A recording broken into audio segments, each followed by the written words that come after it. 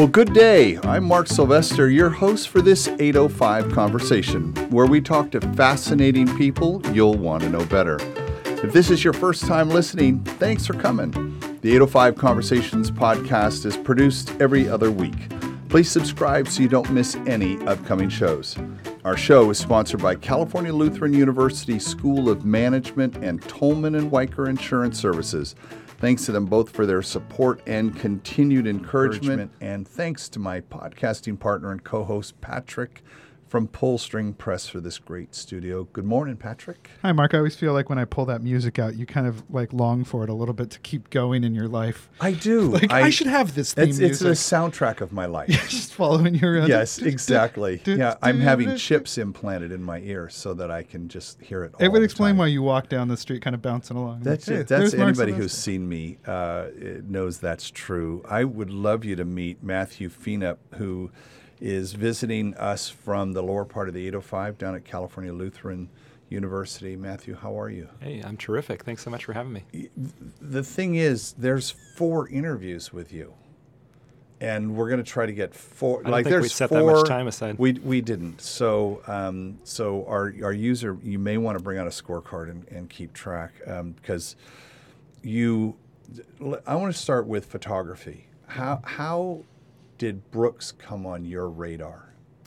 As you may know, my background is not that of a typical economist. So Nope. right out of high school, I went into art school, studied studio art at the University of Michigan, and took my first photography class, and just absolutely loved it. My father was a devoted amateur photographer and lent me a bunch of his Nikon lenses so I could take this class, and just loved it. Fast forward a couple years, I was studying architecture in Los Angeles and decided to take a photography class at Santa Monica College and had an incredible experience. Most of my classmates were actually professionals in the film industry trying to hone their visual skills. Right. My classmate had just won the Sundance Film Festival, and that's the caliber of student, and my professor was a Brooks grad. And so that was a really transformational, creative experience. And ever since that class, I thought, man, someday I'm going to go to Brooks. And so you went to Brooks in Ventura.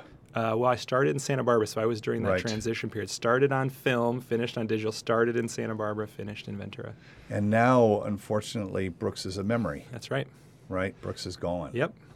Yeah, one of the victims of the assault on for-profit education that's happened the last few years. Wow, there we go. Yeah. The assault on for-profit, I caught that. That was really properly articulated. Yes, really that was nice. exactly that's, right. That's what I was thinking in my head when you mentioned it.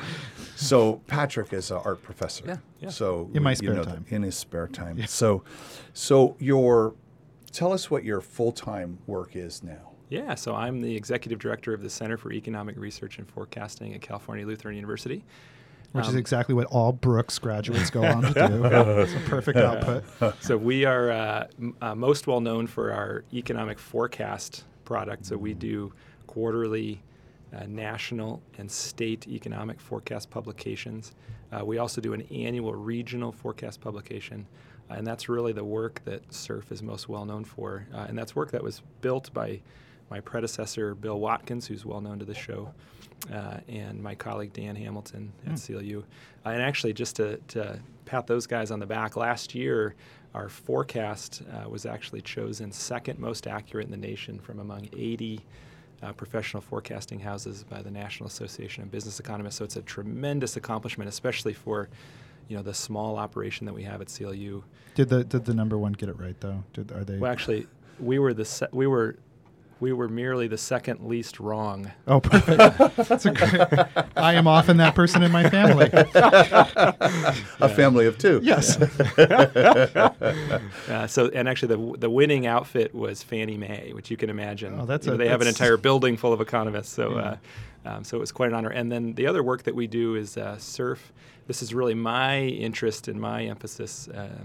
Is I'm interested in policy work. Actually, not just assessing what the current situation is, but talking about what are the policies that matter and what are fundamental changes that we can make that will improve the economic outlook for the region. So is it fair to say then that SURF looks at things that already happen? Well, the word forecast is in there, so you're looking forward, but you kind of have to look backward. You bet. Right? Yeah. And that you probably are, not probably, because of how much energy and interest you have in this, you're the world expert on this region's economy. Fair enough. I'm going to endow you with that superpower right now. Okay? We don't need to vote on that one. Yeah, you're it. You're the guy, okay? So one would think then that rather than trying to go and influence policy, you can actually study and, do that in writ large. Yeah, so we're doing those things. Obviously, you can't be forward-looking trying to impact policy if you're not studying what has happened and what have been the impacts.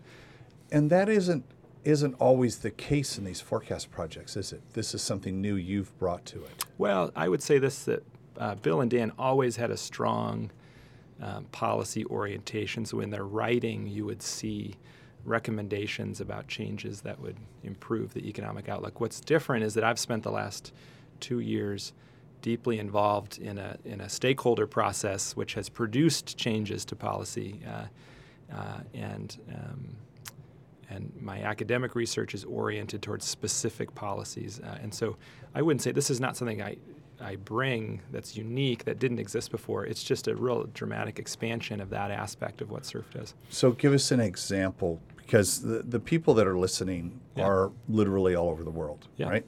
And I'm guessing there's someone like you in most communities, right? And there's something where they can go and get this kind of information and read it. Because I know you fill up, you get 1,000 people that come to listen to your annual report, something like that? Not quite that many, but but a lot. You fill a hall. Hundreds of people, you fill a hall. Yeah. And give us an example of a recent policy change where this research affected something. Excellent. Yeah. So in Ventura County, there's been a really remarkable process that's unfolded. It actually, the origin of this policy change was among the growers. So Ventura County has a robust agricultural industry. Sure. And some of the most valuable agricultural land in the world is in Ventura County. And we also have a water shortage. We not only had a 5-year drought, but we have a water shortage in Ventura County that persists even in years of average rainfall. We're removing more water from the ground than is being put back. Okay.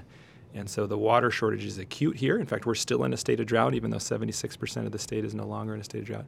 And over the last few years, there's been an amazing process that I've been privileged to play a role in, which is that growers developed a set of policy recommendations. They built consensus in the agriculture industry and then brought in representatives of the cities, brought in representatives of environmental groups, and we built consensus around this set of ideas and proposed to the regulator fundamental changes to the way groundwater is managed. Those changes are now being implemented, and we're actually moving to a market system of allocation in Ventura County, where individual water users will have the flexibility to transfer groundwater pumping between users, and frankly to be remunerated when they can actually conserve, right? They can be rewarded financially for conserving water. How do they find that out? Like, how does when we mention individual constituents, and I'm trying to imagine, that's, you're talking about farmers or water users. How does your information get to them? So again, what's really remarkable is that, first of all, that community is proactive and was already trying to influence other policies. So there was a group called the Growers Group that met regularly with regulators to deal with a number of issues. And then in the face of the drought, it was obvious we really needed to change the way water's allocated, that the current system wasn't working, that there were going to need to be significant cuts to water use. And so the Growers Group got repurposed and expanded to include cities and to include environmental groups. And then this broad stakeholder group met for 7 months. Wow. And again, I'm talking about California, realize, right? We don't often hear stories about Right. cities and farmers and environmentalists meeting and listening to each other and compromising. And then after 7 months, that stakeholder group, which has about 50 members, voted unanimously to approve a set of recommendations. So this is That must be. I mean, to have a unanimous vote like that, that's not a bunch of compromise. That's a bunch of good ideas, right? I agree. Yeah, I agree. Yeah, and so the work that's being done in Ventura County is remarkable. Just to highlight some of the pieces of this is that we're going to move from currently, if you change what you grow, you can pump more water. If you were growing citrus and you cut your trees down and you switch to berries, you could increase the amount of water you pump, which is to say there's really no limit on the amount of water that can be pumped. Right. And we're overdrafting aquifers. We're going to move to fixed allocations where each individual water user, this is the cities as well as the farmers, will have fixed allocations. You have a certain amount you have to live with. We're going to cut that over time to reduce the total groundwater extraction to a sustainable level. Because we're really anti-farmer, right? That's really secretly what's happening. No, well, I'm leading you, obviously. Yes, we're pro. Yeah, if I have a bias, I am pro farmer, and what I'll hold up here is that they are the source of groundbreaking change. Yeah. And so as we implement those cuts, there's going to be pain, and the question is how do we give them the flexibility to adapt to that? And so we're going to have a market where water transfers between farmers, water transfers between cities and farmers and cities. Is this really about bringing agriculture into the modern era and bringing water allocation? Yeah, so I would actually argue it's taking the tremendous innovation that we have seen in agriculture for the last 2 decades and trying to replicate it outside of ag. I would hold this up. Over the last 15 years, berry production, these are the most water not water thrifty. There's those water hungry. Yeah, water hungry. Little red sponges that we like to eat. That's right. So berry production has increased about 400% in Ventura County. During that time, total agricultural water use has remained the same. Right. So that is how is that? That's a story of fabulous innovation. Yes. And that doesn't surprise. I'm no longer surprised when I see that in agriculture. And so we're taking that and now trying to create incentives that will see that kind of fabulous innovation within the cities, and we are seeing it, and that even environmental water use can be part of that process. We had Bill Camarillo, the CEO of AgroMin, in, and he taught us about how their scientists had studied that when we have water, it really needs to stay in the top 2 inches, right? That's where it's needed. Yep. And so they figured out how to make an amendment that, I forget the name of the product, but an amendment that actually solves this problem in a big way. Yeah, another one that's really cool, and Driscoll's, many listeners will know that Driscoll's berries, one of the largest producers of raspberries in the country, they have a strong presence in Ventura County, and their affiliated growers and other berry growers are actually starting to grow raspberries in substrate. Even though the plant is sitting on the ground, there's actually a tub, and inside that is coconut bark, and they put only the amount of water that's needed, only the amount of nutrients, and there's no loss of that water or nutrients to the soil. And so they've made dramatic cuts to the amount of water that's used. So educate me on this, Professor.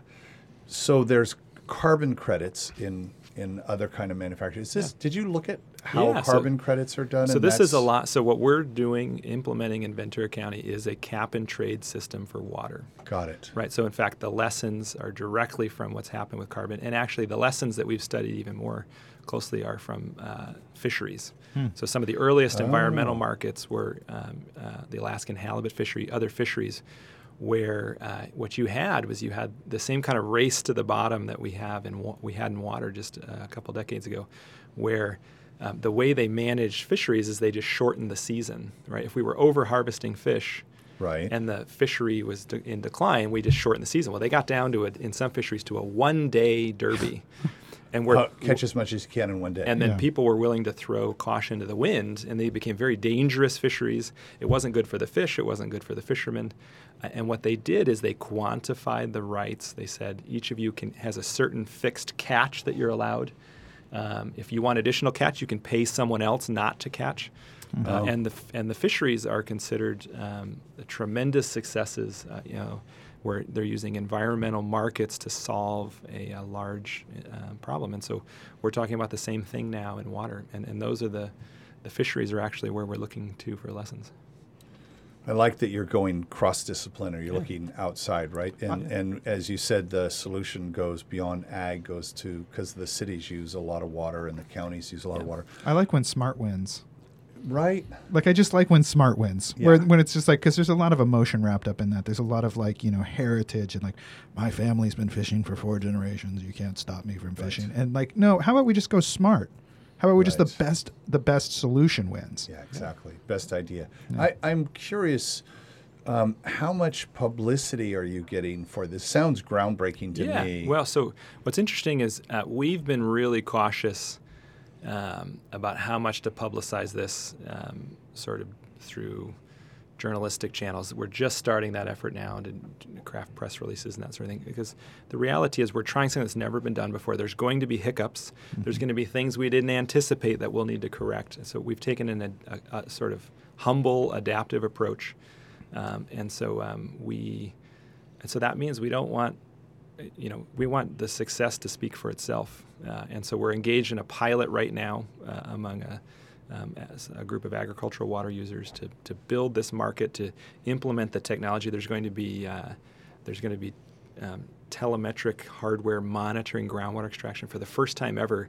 When a farmer turns on a well, there will be a piece of hardware that reads the meter and actually transmits that data in real time to the cloud. Yep. So there's a level of monitoring that's unprecedented, and so we're still designing all those systems. Where we've gotten a tremendous amount of attention is in the policy world and in the academic world. So we're hearing, we heard from the Kansas Department of Agriculture. They run a water bank where they have trouble getting. A groundwater bank where they store water in the ground. But their water bank, they've had trouble securing voluntary participation by farmers. Farmers don't trust the government, and they say, well, if this is a government-run water bank, we're just going to withhold participation. And so they came to us and said, how is it that you're getting farmers as the drivers of change? Well, how are you getting so much participation? So we're hearing from them. We are obviously, we've gotten the attention of large corporations that run water markets in other parts of the world have said, oh my gosh, what Ventura County is doing is so unique. We want a piece of this. We want to be the ones setting up an electronic exchange and actually taking a cut from each of those transfers.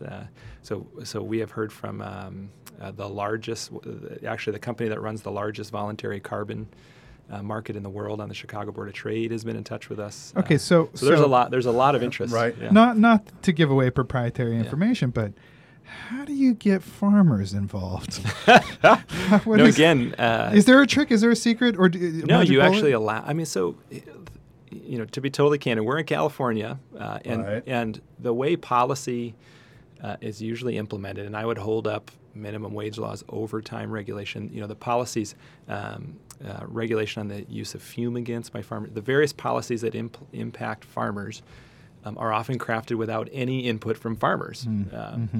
That they serve some larger ideal. And again, and I do believe that California lawmakers have the best of intentions, but they're just not part of the process. You invite growers in to be part of designing policy, and what you will get is innovative, creative solutions. And farmers are realistic about their interest is really in the long-term sustainability of the ground that they operate on.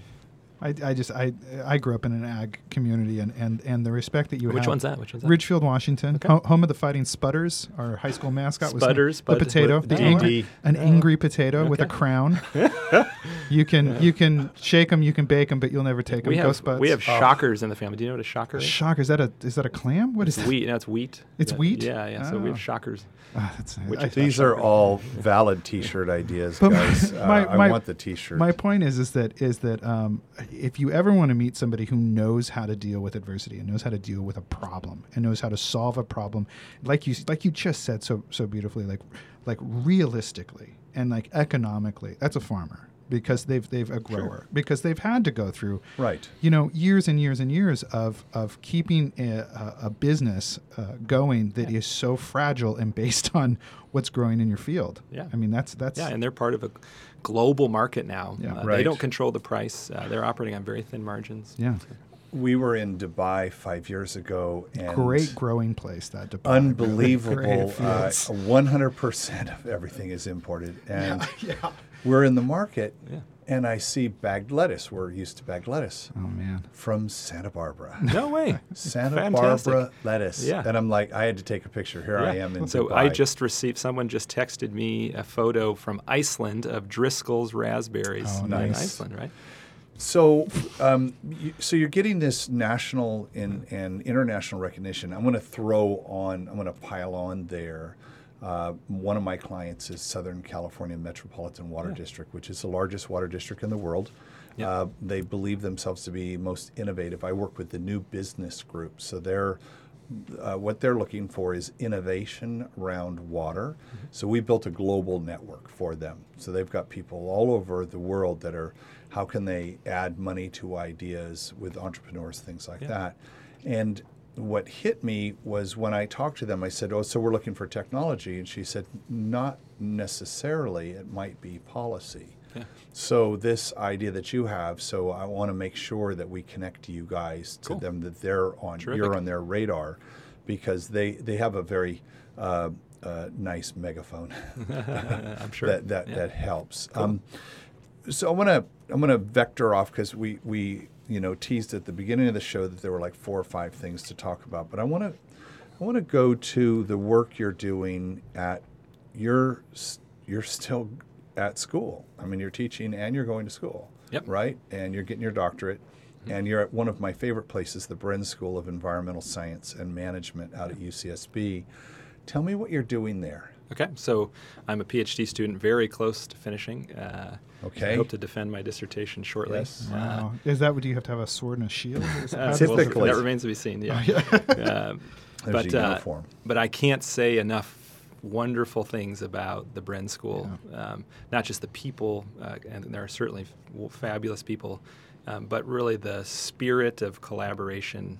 It's a unique department. It's a multidisciplinary department at UC Santa Barbara. There's natural scientists, social scientists, meaning psychologists, economists, political scientists, and there's just this, and they're producing just incredible multidisciplinary work. And what's unique is they're modeling how these different disciplines can work together and create greater value where the sum is more than the parts. And so it's been deeply influential in the way I approach research questions. It's been deeply influential in terms of my desire to influence policy. And so, it's been a tremendous experience being a part of that department. I want to get Steve Gaines on the show. Yeah. Cool. Do you have interaction with him? Not much. So he's not on my committee.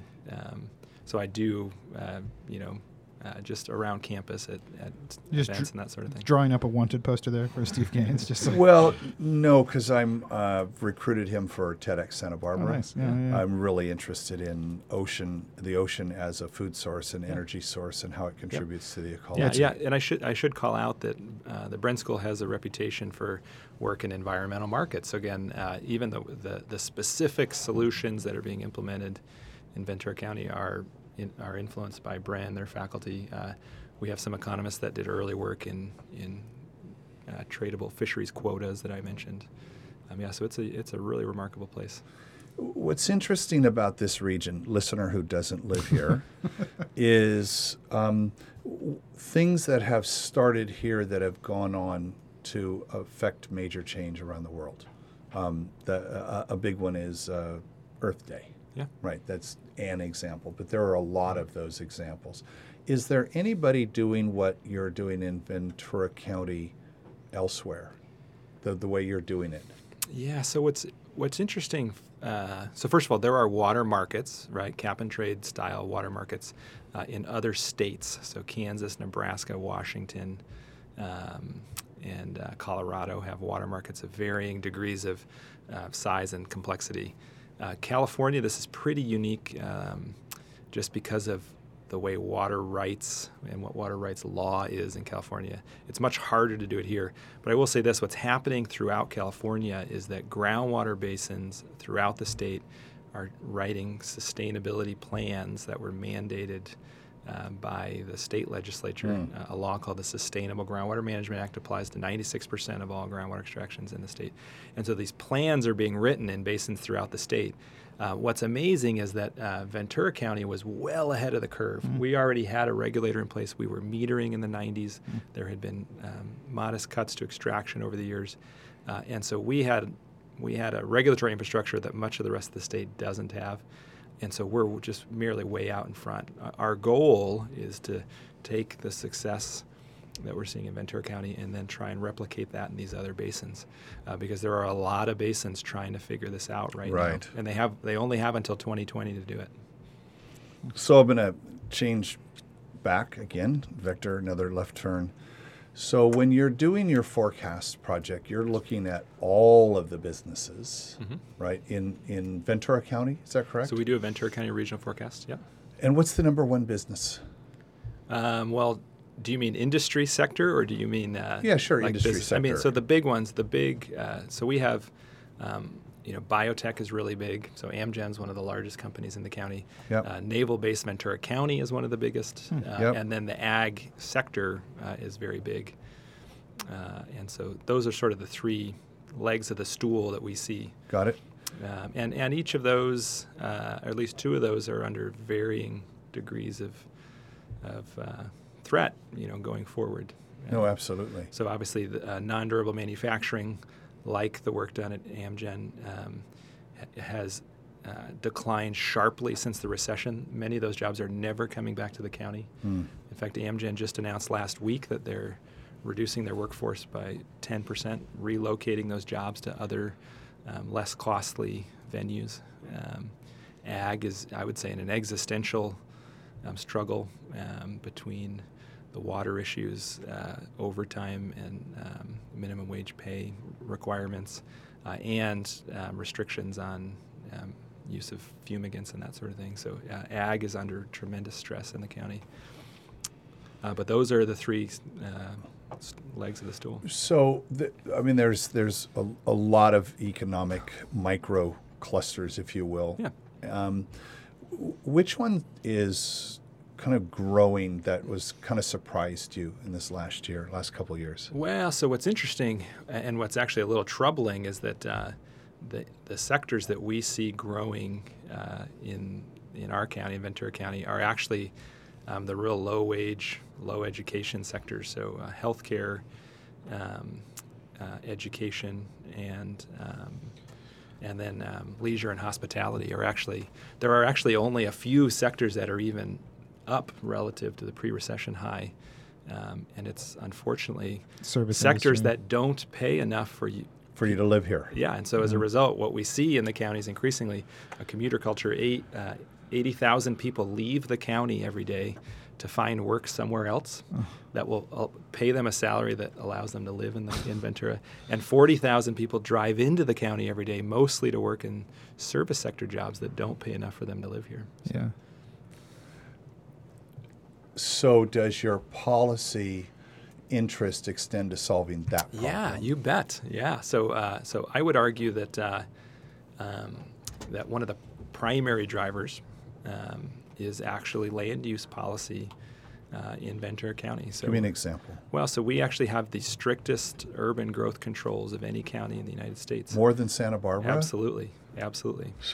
So explain what, in layman's terms, what that means. Well, so what we did back in the 90s, and again, Ventura County was very forward-looking. They were trying to, the goal is a goal I proudly champion, which was preserving open space, preserving sensitive habitat, preserving the environmental amenities that Ventura County has.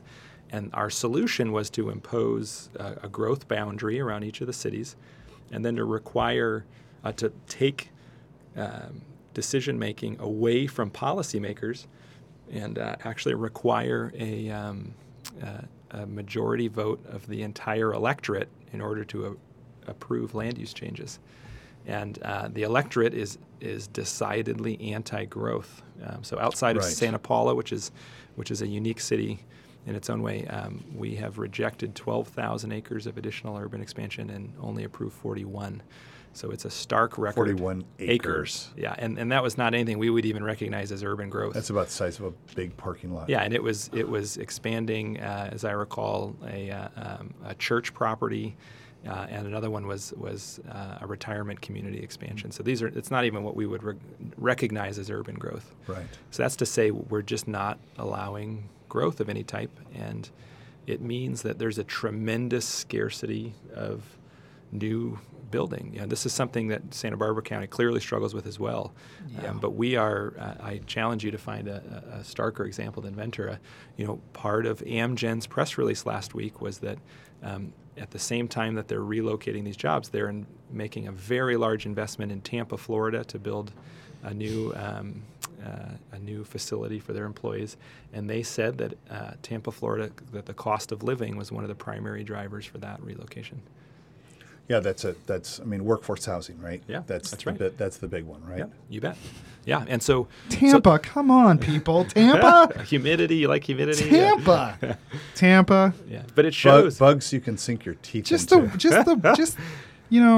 Tampa, we love you, but let's cut it out, Tampa.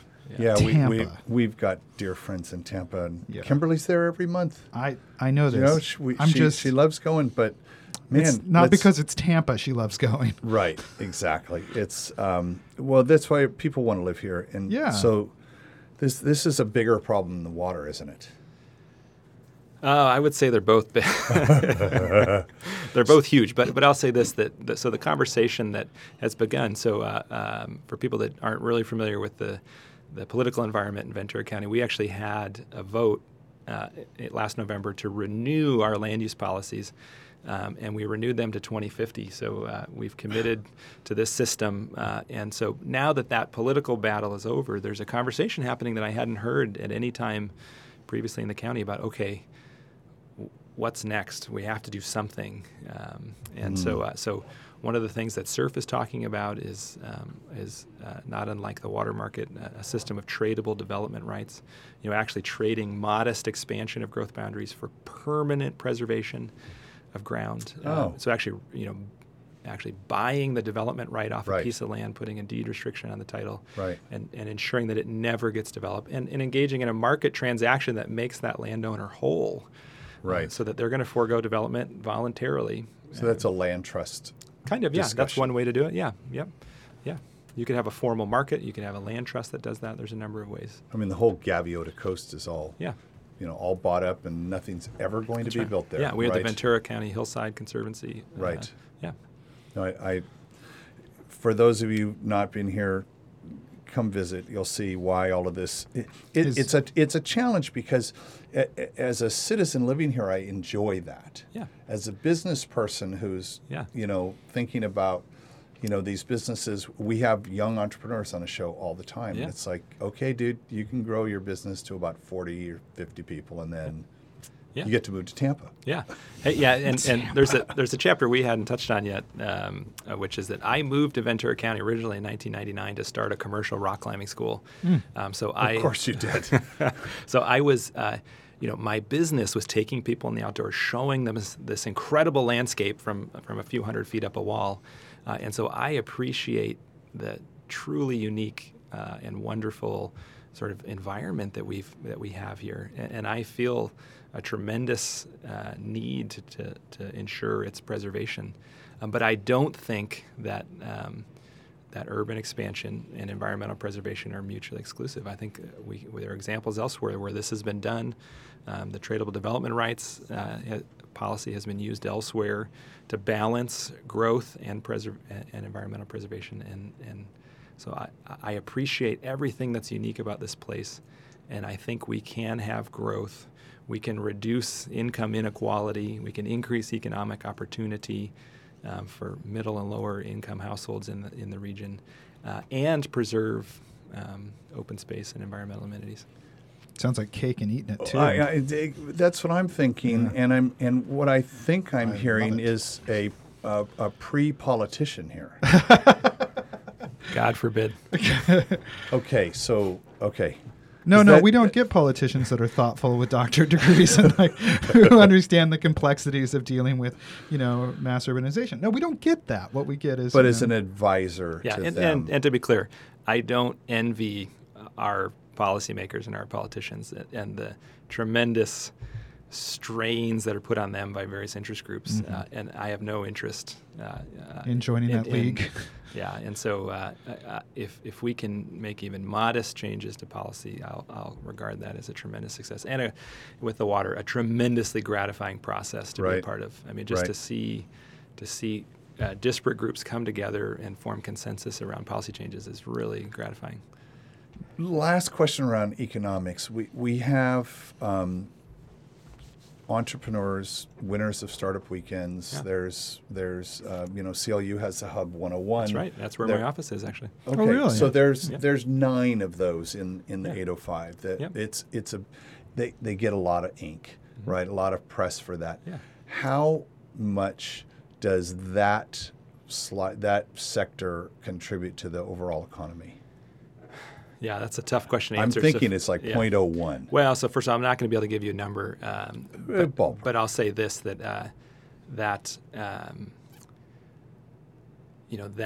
they're sort of like farmers, right? This is the job creators operate in basically a hostile business environment, and that's a sector that really needs to be supported. We need to drive, not just allow, but drive innovation anywhere we can find it.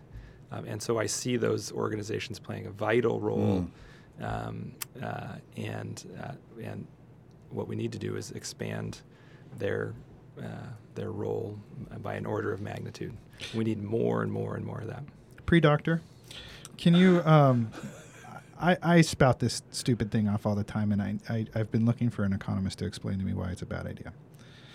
Okay, that's the precursor. We have 45 vacant businesses on State Street in Santa Barbara right now, which is just that's a huge economic missing hole there.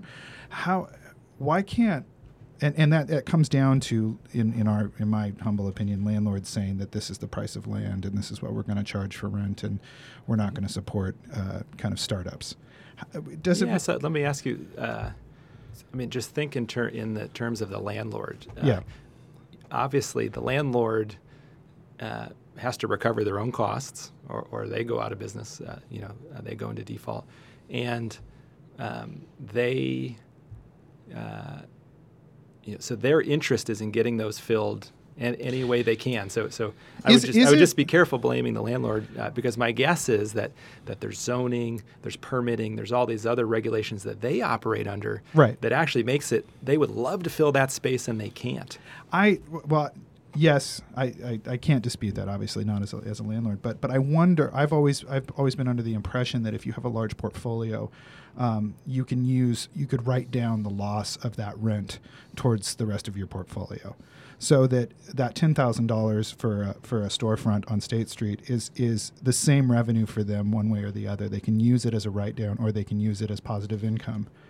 And anyway, that's my confusion on the subject, is to say that there's a lot of landlords that seem to be willing to let spaces sit for years empty as a benefit to them. So I want to challenge the premise. I would love that. That's why I thought. My guess actually, because again, what we see in our part of the state is actually that the entitlement process is completely onerous. You want to just make modest change. You want to change the sign that hangs on the front of a building. That's true. You have to go through a multi-year permitting process, and unfortunately, laws like CEQA, Environmental Quality Act, give almost anyone in the community a veto over your change.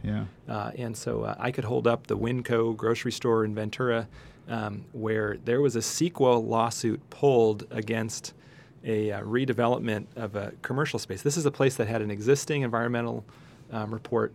It had been in industrial or commercial use for decades, and yet someone can pull an environmental lawsuit over changing the sign on the front of the grocery store.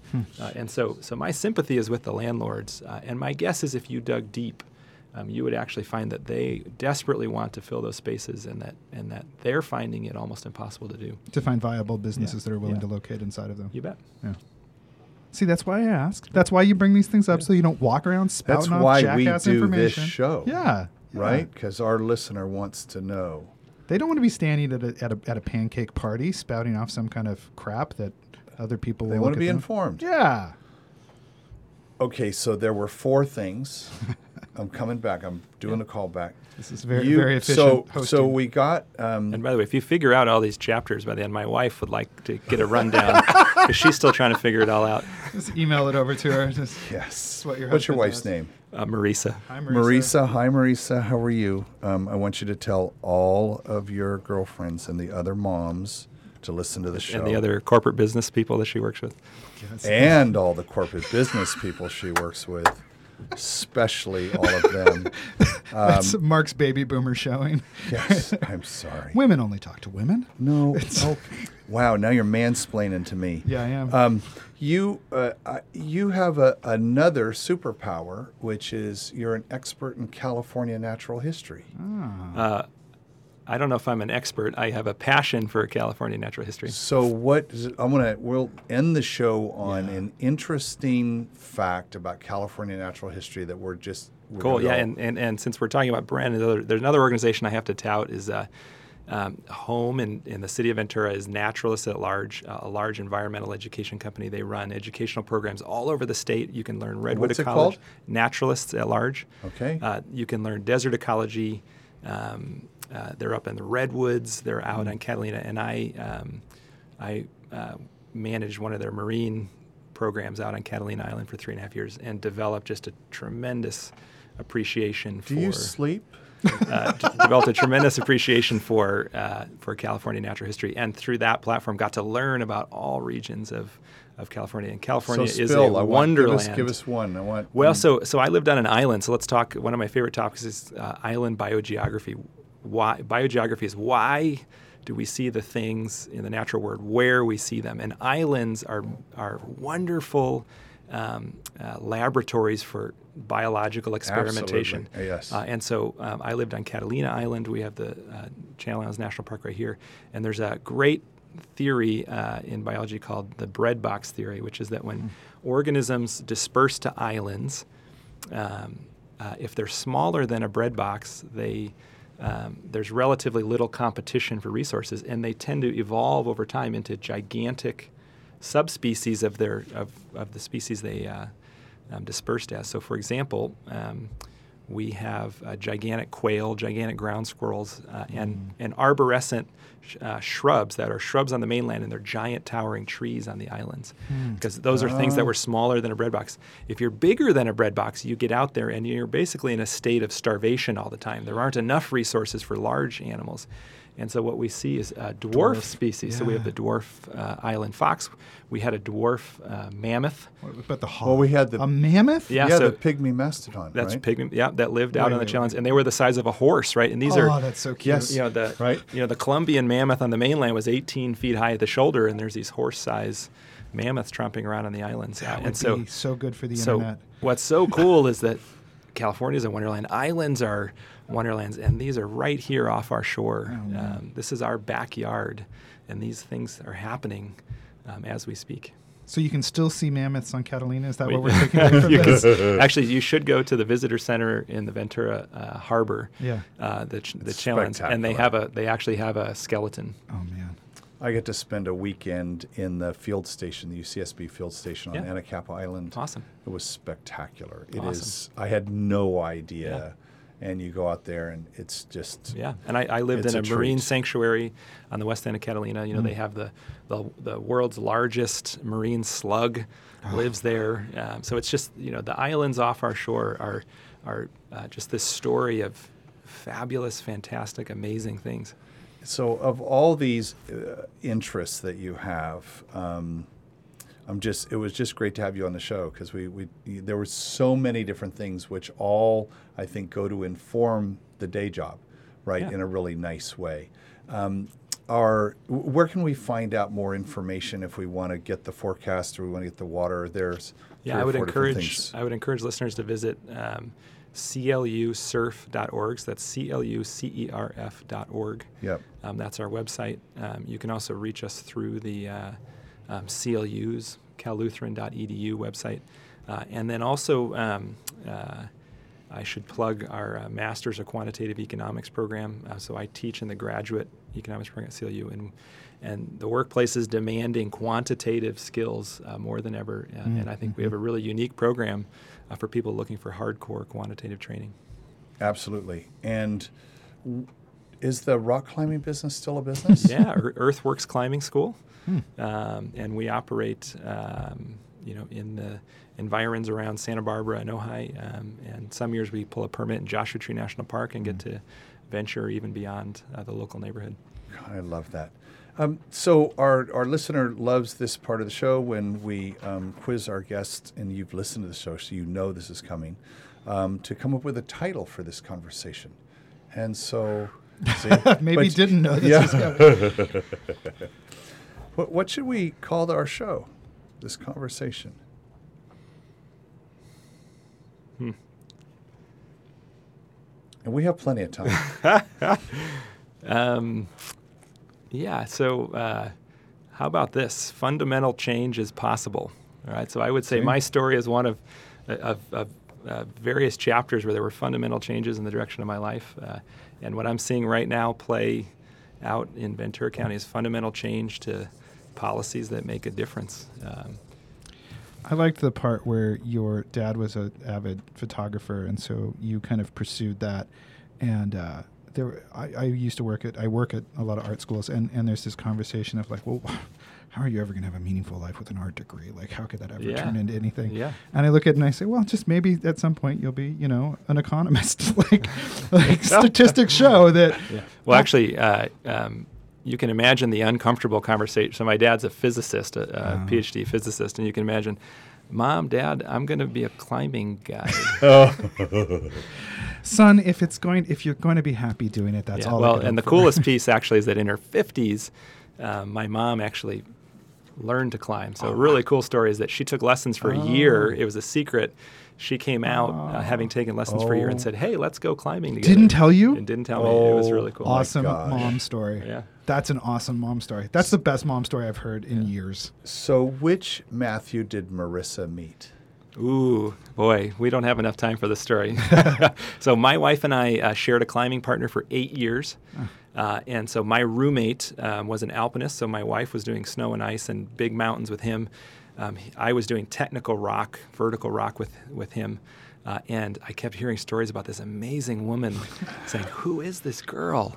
And my dear roommate kept telling me, I am not a dating service. And really feared that our personal friendship would be ruined by a girl. And so for 8 years, we passed like ships in the night. She would literally come and stay in our condo. But Matt, my roommate, would schedule trips when I was out of town. Because if I was in town, he wanted to climb with me. So fortunately, she didn't meet me back in those days when I was starting a climbing business, trying to figure out how to rub two pennies together. We didn't meet until 8 years later. I was in a much healthier, economically healthier place in my life. Sure. And now you're going to be a doctor. Yeah. I love it. Thank you so much for being with us on the show. My pleasure. Shout out to Gerhardt. Gerhardt keeps sending us the smart ones. We love it. We appreciate that so much. I also want to thank California Lutheran University School of Management and Tolman & Weicker Insurance Services and our podcasting partner, Pullstring Press. If you're interested in partnering with us, just drop us a note to partner@805connect.com. Patrick. Yeah, Mark. How can our listener help us today? Well, in addition to rate, write, and review, and we say those words, and you hear a lot of those words on podcasts. Yeah. And I want to challenge anybody out there who's utilizing. This is my NPR moment. If you're utilizing a podcast, if that is part of your regime every day, that's part of what gets you through those moments of travel in your commute or your house cleaning or just simply when you're ignoring a spouse. That's feel free, which you probably shouldn't be ignoring, but feel free to let us know through the rating system. Throw some stars or write us a review. That's really more valuable than you could possibly understand. More valuable than sending us a check every month for a subscription. That's really where it's at. Rate, write, and review for us. And then most importantly, call your mom and find out something you don't know about her. Give that a shot. Right? Yeah. She might be learning rock climbing right now in an effort to come and surprise you. What an amazing thing that would be. What a surprise that must have been. I would love to hear from you. If you've got questions or you have an idea for a guest, 100% of our guests come from your submissions. So keep it up. Like we're booked way months in advance. I can't wait to have some of these conversations. You can drop me a line at mark@805connect.com. Thank you so much. We really appreciate it. Until next time, this is Mark Sylvester, your host for 805 Conversations.